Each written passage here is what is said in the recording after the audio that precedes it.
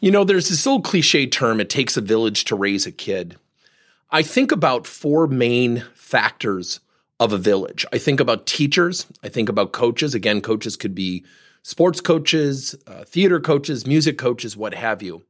I think about the parents, and then I think about the kid themselves. And when I think about taking a village, having a village invest in your kid, I think we'd all agree we're better off as a united front. So think about that. If you're in alignment with the teacher, if you're in alignment with the coach, if you're in alignment with your child, we're all going to be in a better place. Now, that doesn't always happen. We know that, right? That's probably why I'm doing this podcast. And I think about a conversation I had years ago with a friend of my son's mother, and she kept talking about, why she went to go see the teacher. And I said, well, why did you go? I understand you felt like the grade wasn't fair, but why did you go? And I stressed it like that. She goes, well, I just felt it was unfair, and I just felt blah, blah, blah. And I asked her, I said, have you ever taught English? And it was an English paper that the kid got a B on, not an A. She said, well, no, but. I said, well, no, there's no but. You just have never taught English, correct? She said, well, no. But I said, no, don't give me more. Do you mind if I ask you a couple more questions? She said, sure. I said, what would you do if you were a teacher? Well, Tim, I think they have to. I said, no. I didn't ask you what you think they should do. My question is, if you were a teacher, would you meet with every single parent who had a complaint about grades? She said, well, yeah, I would. I said, that's awesome. I said, so what I'd like to do, I'd like to meet with you for the next 7 days for an hour a day.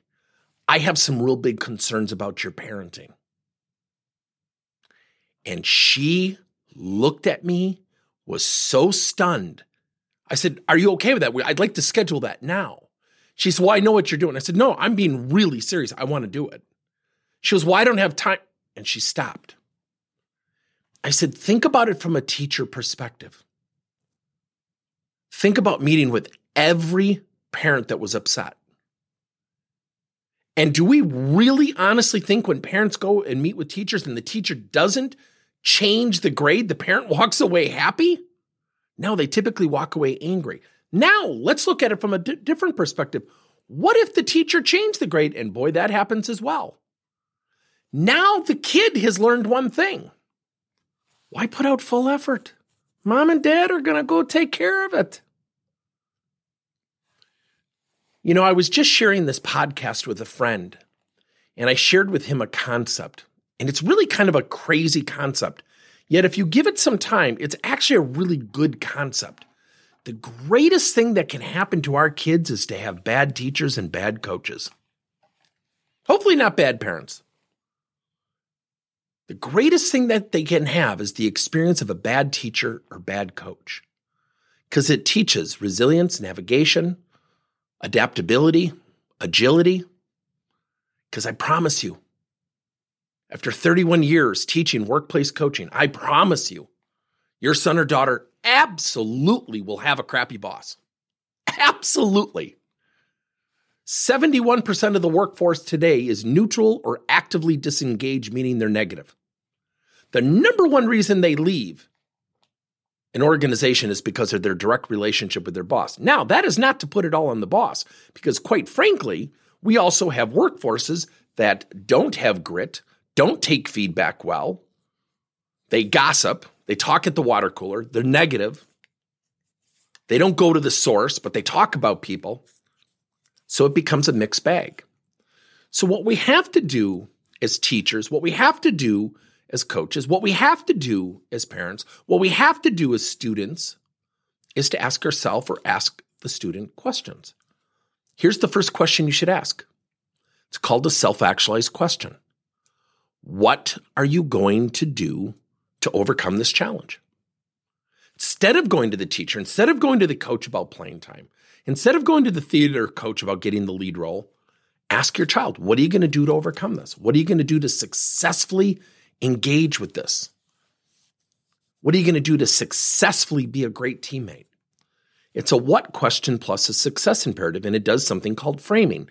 It frames out their responses, which triggers an emotional reaction that is typically positive. It does take a village. Our teachers have tremendous impact. Our coaches can have tremendous impact. Now, hopefully positive. But I promise you, the easiest thing a teacher could do is give everybody A's and have less hassles. The easiest thing a coach could do is, in theory, give everybody equal playing time, but I promise you, most parents won't be happy with that either. The easiest thing that a kid can do is to say, look what happened to me. Yet if we have kids thinking about we before me, they become a part of the village.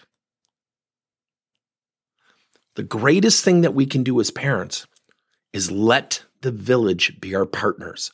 Let the teacher be your partner. Now, the only time I ever wrote an email, and I actually regret it. On some parts I didn't regret, but my kid was on a baseball team, and the team literally, and I'm being serious, never had practices. And then they had kids who were chosen to go to these joint all-stars, and I was like, this isn't what we signed up for. Why would a kid just show up for games? And I mean literally just show up for games. There were no practices. It was one of the craziest things I've ever seen. And it wasn't as organized, but you know what? My kid actually had a great experience. He liked the coaches. He liked playing with his friends. I sent an email just saying, help me understand, because he's not going to practices. We don't even know what to help him with. Not complaining, not fighting. And I got a very sarcastic email back. And I regret sending that email because I thought this coach is going to go into a defensive posture. Never sent anything, never approached a coach, never approached a teacher since then. And I go back to a time when my son was in a school project, and a kid, they had to give each other back, to one another grades of what they felt the other one deserved. This one kid didn't do anything. My son and another kid ended up doing most of the project. The kid who didn't do much wanted to know the grade my son was going to give, and he wasn't going to give him a great grade. So he changed his grade. He was going to give my son an A. And I said to my son, do you want me to go talk to the teacher? And he goes, no, I can handle it. And I thought, you know what? Back up, Dad. He's right. And he did not get an A. He did the project. The other two kids will tell you, he did the project. And I thought, this is not fair. What I was upset about is the teacher was pitting kids against each other. They're not skilled in conflict, and I'm sure the teacher's not skilled in conflict. I'm actually skilled in conflict. Yet there was a tremendous value in not going. There was a tremendous value in letting my son deal with it. He got a B. And I said, well, I don't know if that's really fair. And he said, I'll overcome it. I'll get an A in the class. And he did. Now, had I gone in there and with guns a-blazing, I'm not so sure he would have learned that lesson to overcome, to adapt, to be agile. I promise you, it takes a village. If you can look at the village as a united front, with you as a parent, with you as a student athlete, with you as a student musician or theater person, good things will happen.